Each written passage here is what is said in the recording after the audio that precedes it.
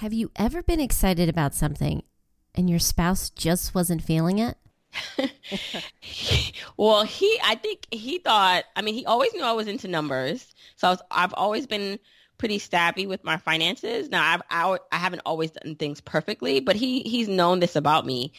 So when I came home, at first when I started to read the blogs, I did start sending him things. So he kind of knew where I was going. I started sending him articles, and I started like mentioning things to him like, wow, wouldn't it be cool if we were able to retire early, or if I didn't have this long commute and I can be around for the boys a little bit more. And so he kind of saw this, I think, coming to like head. So how do you bring your spouse on board with money and not have it turn into a fight? Find out how in today's episode.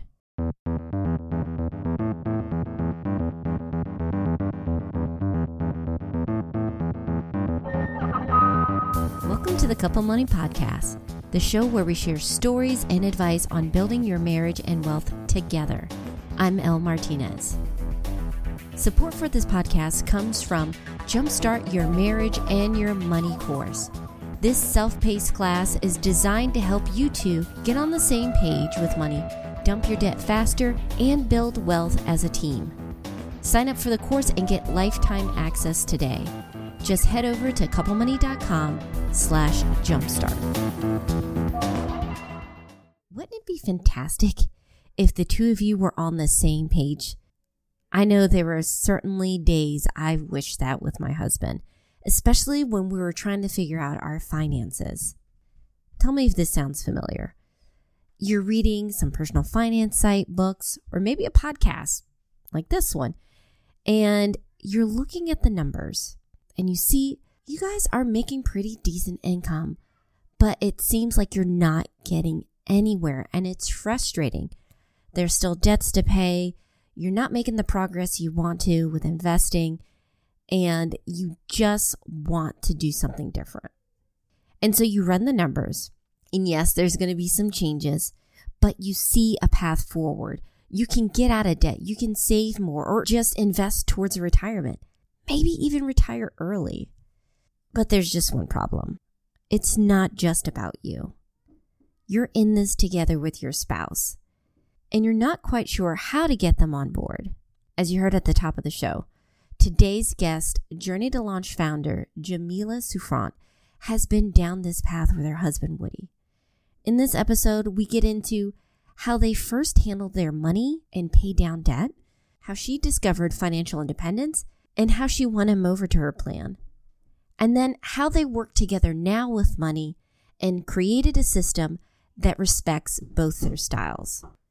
And what I love about Jamila's story is not only are they working together with financial independence, I think that's great, but the two of them are respecting each other in their own style, and they've made compromises that don't feel like sacrifices. They feel like they're on the same team. But when they started, as with most couples, Jamila and her husband Woody had different takes on money based on how they grew up. So I definitely wasn't necessarily frugal, but I always saved money. So as an intern in college, I had a well-paying internship. I saved like 90% of my check. And I've always just had that mentality coming here, being raised by a single mom, an immigrant. I understood the value of money at a very early age that maybe I didn't understand the investing part of it, but I understood the saving part of it. So I would say I was good with that. And her husband was less inclined to naturally follow a budget. He's not as money conscious as me, meaning if we didn't have a budget, he probably would spend a little bit more. And he does sometimes spend a little bit more that like if he goes to the store, he's like the husband that comes back with like too many things. And I'm just like, wait, like, what did you do? But he won't necessarily then, go out and just spend obliviously on like overspend too much. So I'd say that he also was raised by immigrant parents. So I don't know if that helped. So he's Haitian and I'm Jamaican. So both our families are from the Caribbean, and both didn't have much when they came. And I know, like, I saw my mom and my grandmom work for everything they had. I know his parents worked really hard to buy their own house in Brooklyn. And so maybe because of that, he's just always been just, simple and also very conscious of spending. But he definitely did not grow up like privileged or like really understanding like money in that way. I think partnering like with me helps because we have these conversations, and anything I'm learning, I try to pass on to him, but he's not into the numbers the way I am. One thing they agreed on fairly early was keeping debt to a minimum. When I started Journey to Launch, we didn't have any debt. And sometimes I forget about how much debt we actually had. And we had some debt. So I had credit card debt. And luckily for him, he went to school on a scholarship. So he graduated with like minimum debt. It wasn't that much. And then because he was a teacher, I think some of his loans got forgiven. But when we came together, and we dated for like a long time throughout college, we started. So it's not like I met him in his late 20s and he had, lived his life and accumulated all like these things. We met pretty young and kind of grew together. So probably having a more like finance aware girlfriend at the time helped him not spend too much. But yeah, he wasn't crazy into debt. And, but we still over the years had like accumulated some debt, but we managed to pay it off. Their only debt right now is their mortgage. So these two are doing pretty well. But Jamila saw an opportunity for more. And it wasn't until I was like in my early 30s, and by then now, like I'd gotten married by then. I think I was pregnant with my first son, and I had a long commute. I mean, I still have a long commute. And I remember one day it took me like 4 hours to get home. So typically it's like it's crazy. And I was pregnant, and usually it takes like an hour and a half. So it's not ever short. So, but the fact it took me that long and I was pregnant, I had a breakdown, and I just said, I can't do this. Obviously, like I can like live closer to my job or get a job that's not as far, and maybe that would help. But it wasn't just about the commute. It was just about, I just felt like I was like living a life that was not me. As per her style, she began researching and running the numbers. So once I realized that I had to figure something out, I started to just listen to podcasts and read blogs, and I discovered this financial independent movement and people retiring early. And I said to myself, wait a second, like if they can figure out a way to do this, I have to be able to figure this out too.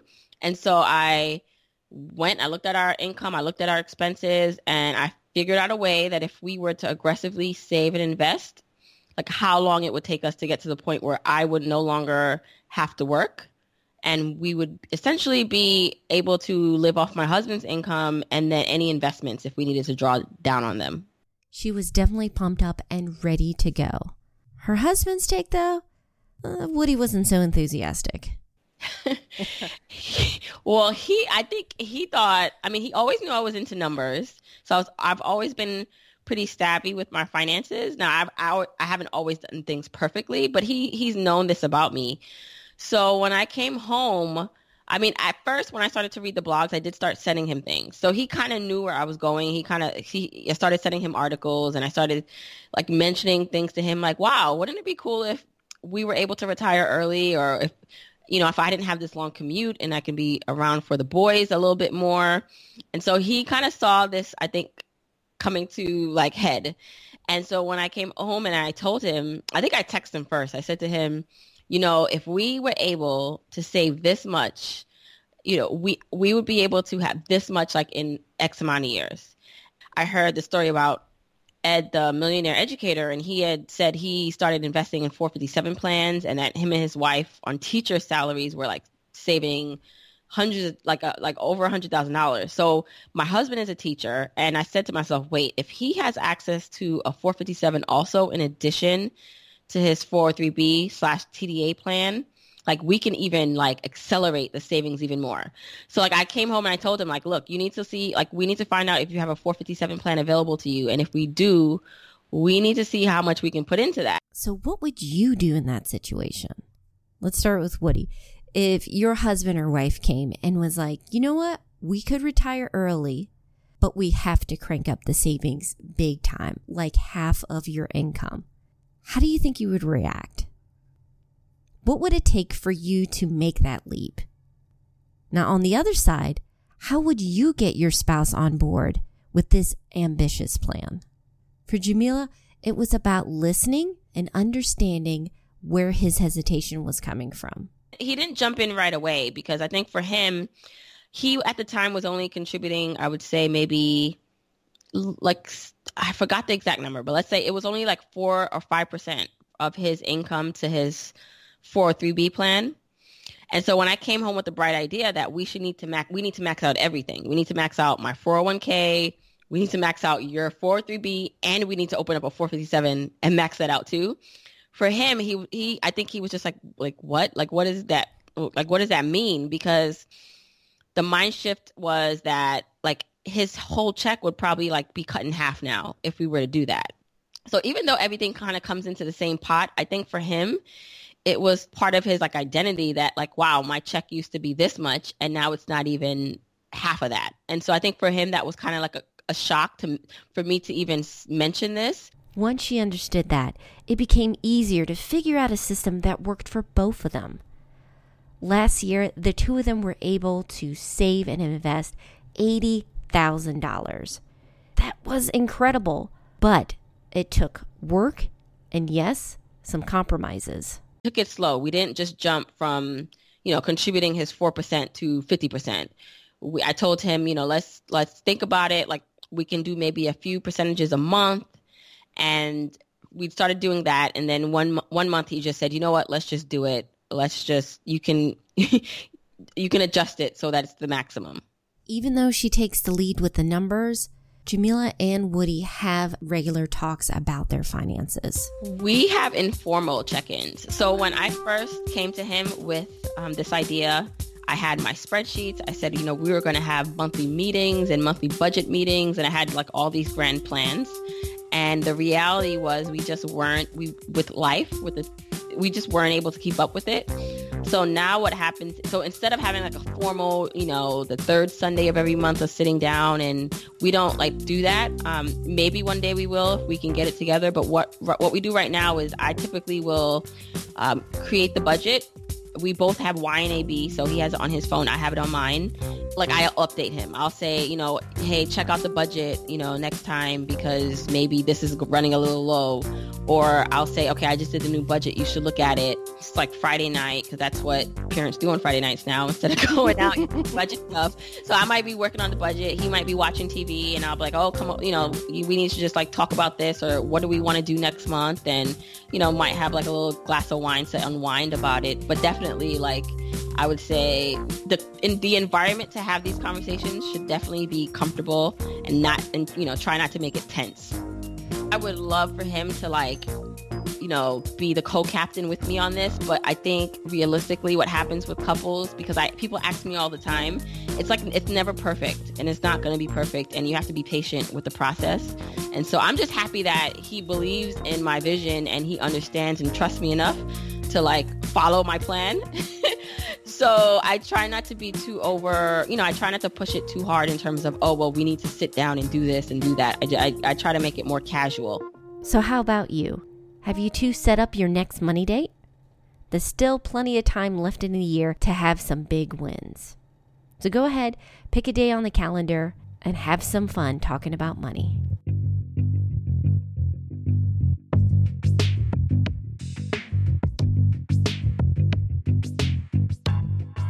Special thanks to Jamila for being a part of the show. You can hear more of their story and their journey towards financial independence at journeytolaunch.com.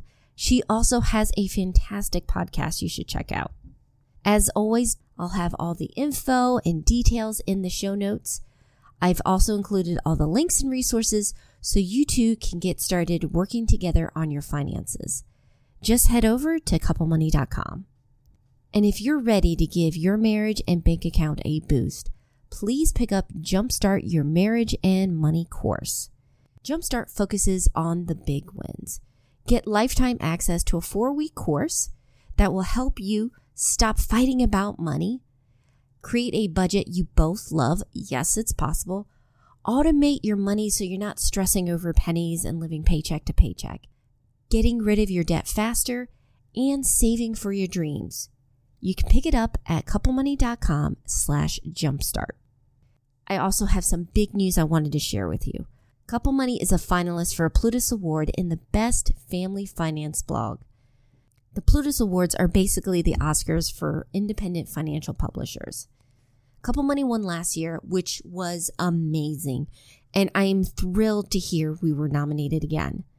The category has some wonderful sites, and I'm going to include a link to all of them in the show notes. I think they're fantastic and would be helpful resources for you guys. So thank you so much for your support. If you haven't already, please get subscribed to the podcast. You'll get the latest stories and tips on building your wealth sent to you. Plus, it's free and easy. We're out there on iTunes, iHeartRadio, Overcast, Google Play, and more. Our theme song was written and performed by Gentle Regime. Additional music by Lee Rosevere and Music for Makers. I hope you have a wonderful week. If there's a topic or question you want to hear covered on the show, just reach out to me. I'd love to be able to help you out. Take care.